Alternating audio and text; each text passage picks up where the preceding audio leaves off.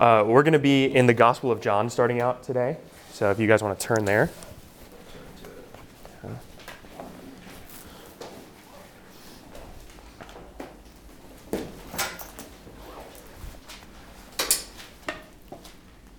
So just a brief word of introduction. We've been doing, well, this is really just our second session on the basics. So if you are discipling someone or you yourself are interested in learning things about the Christian faith, the purpose of this time is to just cover some basic things that we think would be helpful for everyone to kind of get clear on as they're discipling people, reading the word for themselves.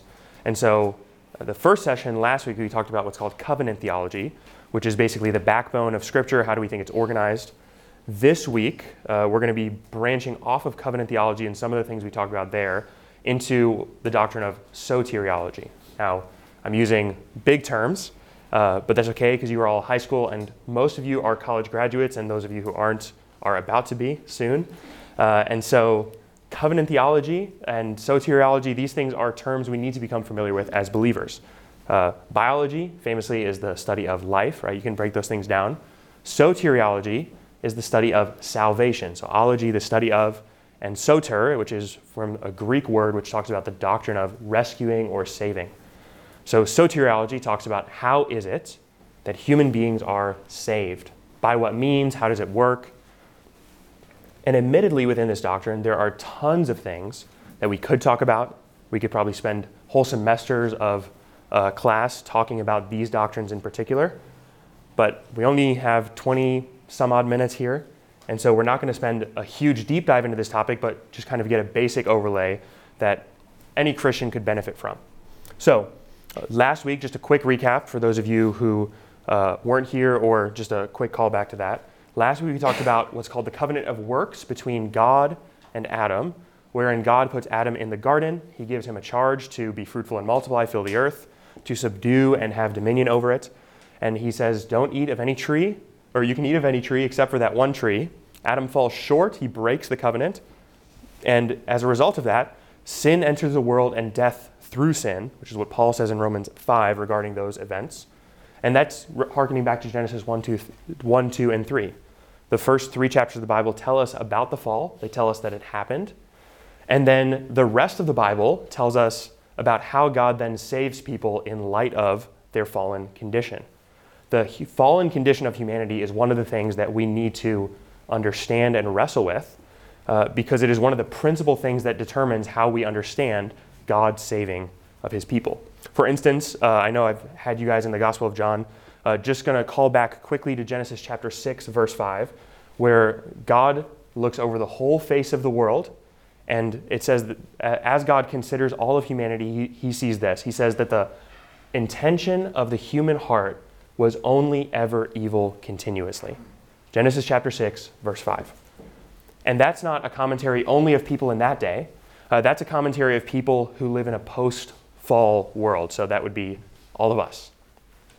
It's not right, and I don't think it's an honest assessment of the world, to look at humanity as we know it and conclude people are generally good or mostly good, and they just have some domestication to be dealt to them. It's not as though we are benevolent people towards each other and we simply have some rough edges to knock off. The general consensus, if you take an honest look at humanity and an honest look at human history, is people are, the biblical term would be depraved. People are fallen. That does not mean that every single person is as wicked as they could possibly be. That simply comments on the fact that people are wicked, not neutral. People are wicked. They're not in a neutral place, either before one another or before God. So that's Scripture's commentary, and Scripture makes that case plainly. It speaks about Noah in terms of his sinfulness. In fact, Scripture, in every character it introduces us to, will speak about them and their shortcomings, all except for one character, Christ, who will be contrasted as the Savior and Redeemer of this fallen human race. This is why we can't save ourselves by obedience. We are bent towards our own sin. We are bent towards sin in general. Sin is not just something out in the world, it's something that's actually inside of us. And that's because Adam is our representative head. His curse of sin kind of comes down to all of humanity. So everyone agrees, though, I've just kind of given you the biblical case that humans are fallen, But everyone also agrees that humans make willful choices that do matter and they do affect the outcome of things. So humans make willful choices like what career you're going to do or who are you friends with, right? Even if you know a parent or a grandparent who might advise you to hang out with certain people or not hang out with certain people, right? They do that because they know that you can make a willful choice that will impact your future or your outcome. And you know this as well. You will wake up in the morning and you will make willful choices about what you are to eat, or are you to go to work or not? Are you going to be on time or not? Are you going to shower or not? You make willful choices. Those choices are real, they affect things, and everyone agrees that that is a thing. Unless you're a real fatalist, in which case you think nothing matters and you're just a puppet. That's not a Christian view, though. Everyone does make meaningful choices, and Scripture thinks that people make meaningful choices. Consider all of the exhortations to Israel to fear the Lord and obey him. Scripture offers that as a real choice that people can make, to fear the Lord and to obey him. Or even in the New Testament, where Jesus is going around the world preaching the gospel, and he says, repent, turn away from your sins, and this is the message of the disciples. So the New Testament thinks that people make willful choices that affect their outcome. However, there's another doctrine that kind of comes into the picture at this time, which is the doctrine of God's predestination or God's foreknowledge. And this often is contrasted with humans' willful decisions, but the Bible doesn't contrast them. The Bible will say, for example, in Romans chapter 8 or Ephesians chapter 1, that God predestines and foreknows people and their outcomes. Ephesians chapter 1, before the foundations of the world, God foreknew and predestined people. Or Romans chapter 8, Paul says, our confidence that we will be saved is because he foreknew us. That is our confidence that we will actually be glorified in the end.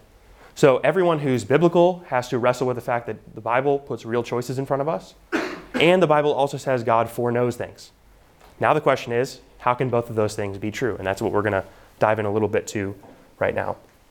And that's why I had you turn to the Gospel of John, because when we think about the most important choice that a human can make, right, a willful decision, it's who do you serve as Lord? Do you accept Christ or not accept Christ? And in John chapter 3, particularly in verse 16, there's a famous text about evangelism.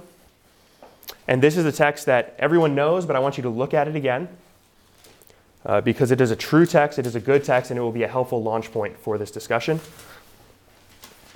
John chapter 3, verse 16 says, I'm reading out of the ESV. If you have something else in front of you, it might be a little differently worded. For God so loved the world that he gave his only Son, that whoever believes in him should not perish, but have eternal life. For God did not send his Son into the world but to condemn the world, but in order that the world might be saved through him. Verse 18, whoever believes in him is not condemned, but whoever does not believe is condemned already, because he has not believed in the name of the only Son of God. So I'm going to pause there. We're going to look back at that text and some of the surrounding context in a few moments, but just a couple of observations about the doctrine of salvation just from these verses. Salvation is by Christ alone. That's a fundamental observation that we can make from Scripture. There is no salvation in any other name. There is no other name under heaven in which man can be saved. Or as John says it here, for God so loved the world that he gave Jesus to the world, that whoever believes in his name would be saved. There is no position, no Christian position that can say there is salvation outside of or apart from Christ. That's something you might hear in the world around you, that there is salvation apart from Christ. The Bible does not teach that. That is antithetical to Scripture. Category 2 or observation 2 that we can see here, there are those who will reject Christ. So not only does he talk about those who will believe in him and have everlasting life, but he holds out a warning for those who will not believe. He says, for example, he gave his only Son into the world that whoever believes in him should not perish. For God did not send his Son into the world to condemn the world, but in order that the world might be saved through him. Whoever believes in him is not condemned, but whoever does not believe in him is already condemned, or is condemned already. So there are two groups of people in this text, those who believe and those who don't. And the Bible speaks about both groups, willful rejection of Christ and those who willfully accept him. So there's no room in Scripture's testimony to say that everyone accepts Christ or everyone is saved by Christ. There are those who will reject him, and those are real consequences which are to be had. The third observation is from verse 19, which is that the rejection is an outflow of the nature of those people. Verse 19, and this is the judgment, that the light has come into the world, and people love the darkness rather than the light because their works were evil. For everyone who does wicked things hates the light and does not come to the light, lest his works should be exposed. So the rejection of the light, in this case, John has defined the light in chapter 1 as Christ. He is the light coming into the world. The people who reject the light on the grounds that they are not making a rational choice, but they are making a hateful choice. They don't love the light, therefore they reject the light. So salvation is in Christ alone. Some will reject it, and the rejection is an outflow of the nature of the people who are making the choice. And now here's the question. Well, how does John think that people can make real volitional choices if he's also just said that it kind of flows out of who their nature is? Well, John chapter 1 in his introduction to the gospel, if you want to turn there, John chapter 1 I'll be reading from verse 9, but really just that whole section through verse 13. He tells us, as he's writing his gospel, here's the condition of man, here's God's saving work, here's how men are saved. This is the theological commentary on how salvation works. Verse 9, the true light, which gives light to everyone, was coming into the world. He was in the world, and the world was made through him, yet the world did not know him. He came to his own, that would be the Jewish people, and his own people did not receive him. But to all who did receive him, who believed in his name, he gave the right to become children of God. So those who are children of God are those who receive Christ. And here's the question, well, how does one receive Christ or become a child of God? Verse 13, they were born not of blood, nor of the will of the flesh, nor of the will of man, but of God. So you asked the Apostle John, how is it that people are saved? Is it by their bloodline, their heritage? Is it by the will of their sinful flesh? Is it by the will of, let's say, their more rational faculties? No, no, no, but rather it is those who are born of God. Now this is a difficult teaching in Scripture, but it is a true teaching in Scripture, which is that God births people or renews people or enlivens people to himself, and that is the same group of people that turn to him and accept him. So John 3:16 says, whoever believes in him will be saved, and John chapter 1 says, those who are going to turn and believe in him are those who've been born of him. There's other texts in John's gospel that teach this, the triune nature of God, for the Father to elect those who are to be redeemed, the Son to go and get those who the Father has elected, and the Spirit to regenerate those to be sensitive and responsive to the willings of the Son and his gospel message. You can consider, for example, John 17 and Jesus' high priestly prayer, where he says, Father, I have gone into the world to get those from the world who you set aside for me, and I have lost none of those whom you have given me. Jesus speaking about his own ministry, for example, in John chapter 10. I know we're in the Gospel of John a lot. I didn't want to be bouncing all over Scripture, but in John chapter 10, I think it's a good place to look for this. Jesus speaking of himself as the Good Shepherd. He speaks about how he relates to his sheep. You can hear his disciples, his people. The sheep, this is from verse 3, the sheep hear his voice, and he calls his own sheep by name and leads them out. So Jesus has sheep, and what marks the sheep is that they hear his voice. It is not as though there's an indiscriminate group of people out in the world that hear his voice, and if they respond, they become his sheep. He says, the people who respond to my voice are my sheep. They're kind of set aside already. Now, I know that to be true because, for example, if you go to verse 14 of that same text, I am the good shepherd. I know my own, and my own know me. Just as the Father knows me, and I know the Father, I lay down my life for the sheep. And, verse 16, and I have other sheep that are not of this fold. I must bring them also, and they will listen to my voice, so that there will be one flock, one shepherd. Here he speaks of people who have not yet accepted him, have not yet responded to his voice as his sheep. So in his own thinking of these things, there are people who have yet to respond to him that he already calls his sheep, because he knows that what marks the people who respond to him is the fact that they're his sheep. What marks their response, they don't become sheep after they respond. They are sheep, and thus they will respond. That's how John speaks of these things. So this is the triune God working out salvation. And this is good news for us, because if you consider the light of human fallenness, humans making choices in line with their own nature, and the fact that in Adam we are all fallen creatures, and the fact that Genesis 6 tells us we only from the heart think evil thoughts continuously. Now here's the question. How is it that God can save people who are not neutral towards him?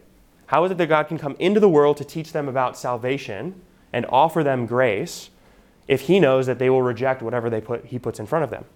Scripture's answer is God will actually see to it that he first enlivens them to himself, and thus they will respond. If Christ came neutrally to the world without wanting to violate humans' nature or will, then no one would ever be saved. Because all are fallen, all are in this state of depravity. So for Christians, this is wonderful news, because God has determined not to just offer salvation to people, but to actually make sure that people are saved, which is a totally different game. It's a totally different thing. And now, this is also good news, because this actually jives with how we understand human freedom, for example, in eternity, in heaven.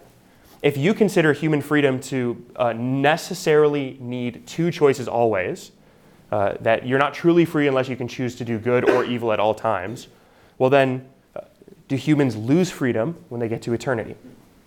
Because in heaven, we long for and we hope for and we pray for our sinful desires and all our thoughts that are against God to be removed from us. And for us, we long for a state where we will no longer even want to sin. We long for a state where we won't sin, not because we are put before sin and we choose not to do it, but where we don't actually even have any inclination in our heart to sin. Heaven will be a perfect place. This is what we're longing for. And I contend heaven will also be a free place. It won't just be a bunch of robot humans who are up there who have had their wills taken away, but that the human will is truly free only as it accords with its own nature. We know this as well. When you make decisions as you go about your day, you don't make those choices in a vacuum. How hungry you are and what you are craving will determine what you order on the menu from certain restaurants. You don't make that as an objective choice where you look at all your options neutrally and choose objectively.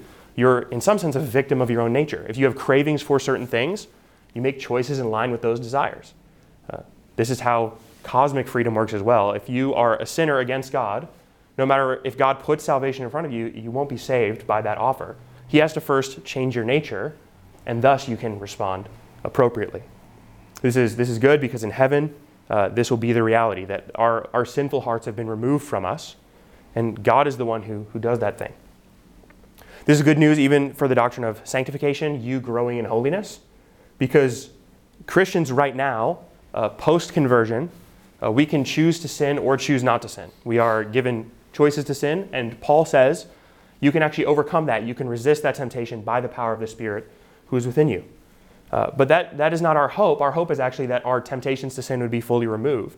And so we pray for that. We actually, if you've ever prayed a prayer like, Lord, I pray that you would take away that temptation from me, you're asking God to do something that could really violate your freedom. He could take away your desire to do something that you otherwise naturally want to do. But nevertheless, you pray for that because you know, well, he knows better than I do. And I want to no longer even desire that kind of thing. I want him in some sense to limit my freedom. I want him to limit my nature. If you've ever thought about praying for someone who you know is lost in the world, and you ask the Lord, hey, Lord, open their eyes so they can see your truth. You're asking God to violate their nature in some sense, to take their sinful, darkened nature and turn it on. Now, you're not asking God to represent himself to them because likely you've presented God to them already. You're asking God to do something that is outside of your control, and I would say that's a good thing to pray for because it's not a limitation on human freedom for God to actually awaken people and give them new natures. And lastly, I think this is practically relevant because as it regards to evangelism and the sharing of the gospel to people, we don't need to be perfectly articulate when it comes to preaching the gospel. We don't need to be 100% accurate. We don't have to have PhDs in apologetics so that we can go to the world and present all of the rational reasons why God is right or why God is better, because the gospel is the power to save, not human intuition or ingenuity, which is good news for all of you, because unless you're planning on getting a PhD in some niche field and you think that's the only hope that I have of convincing a lost world to come to Christ, well, then you've got to go put 10 years and a lot of your own money up to that before you can go do evangelism. What we see in the New Testament is very different. You have a bunch of fishermen who say, repent and believe, and somehow Jews who hated Jesus before the resurrection believe in him now. That's a radical thing. John's commentary on that, by the way, is it's born not of the will of the flesh, nor of the will of man, born of the will of God. God's will is what births humans and enlivens them. And now here's one more practical note on this. Okay, let's say you are on board for all this. You say, okay, I think this is the evident teaching of Scripture. Does that mean I have to figure out if someone is elect or not before I can go evangelize to them? No. God knows things that we do not know. And he chose to tell us that this is a thing, but also not to tell us who it applies to. How do you discern who's elect and who's not elect? You preach the gospel indiscriminately. You offer salvation indiscriminately. You pray prayers for people's souls indiscriminately. You speak to everyone. You exhort them to truth, exhort them to holiness. And 1 Peter helps us with this. Confirm your calling and election by persevering to the end. Well, we don't know who's elect. God knows who's elect. We live in this world preaching to all people, exhorting them to persevere, to repent, to believe, because that's our charge. Our charge is not to figure out how saved someone is or isn't by God. We do not have access to that knowledge. God does. He's all wise. But we do not. So in some sense, we live in this world doing what God told us and not questioning about the mechanics of how it all works. Now, we do this with lots of doctrines, by the way. For example, you can consider the doctrine of the Trinity, where we say, God, there's one God, there's three persons. If I press any deeper into that logically, I'm going to end up in some heresies pretty quickly. So it is with this doctrine. There is a God who elects people to salvation. He calls us to call all people to salvation. If I press into that any deeper, I'm either going to have to strip God of his sovereignty or strip humanity of its freedom, so I just stay right in bounds of what Scripture has told me. Now, these are mysteries that we walk in, but they're mysteries that Scripture calls us to embrace in faith.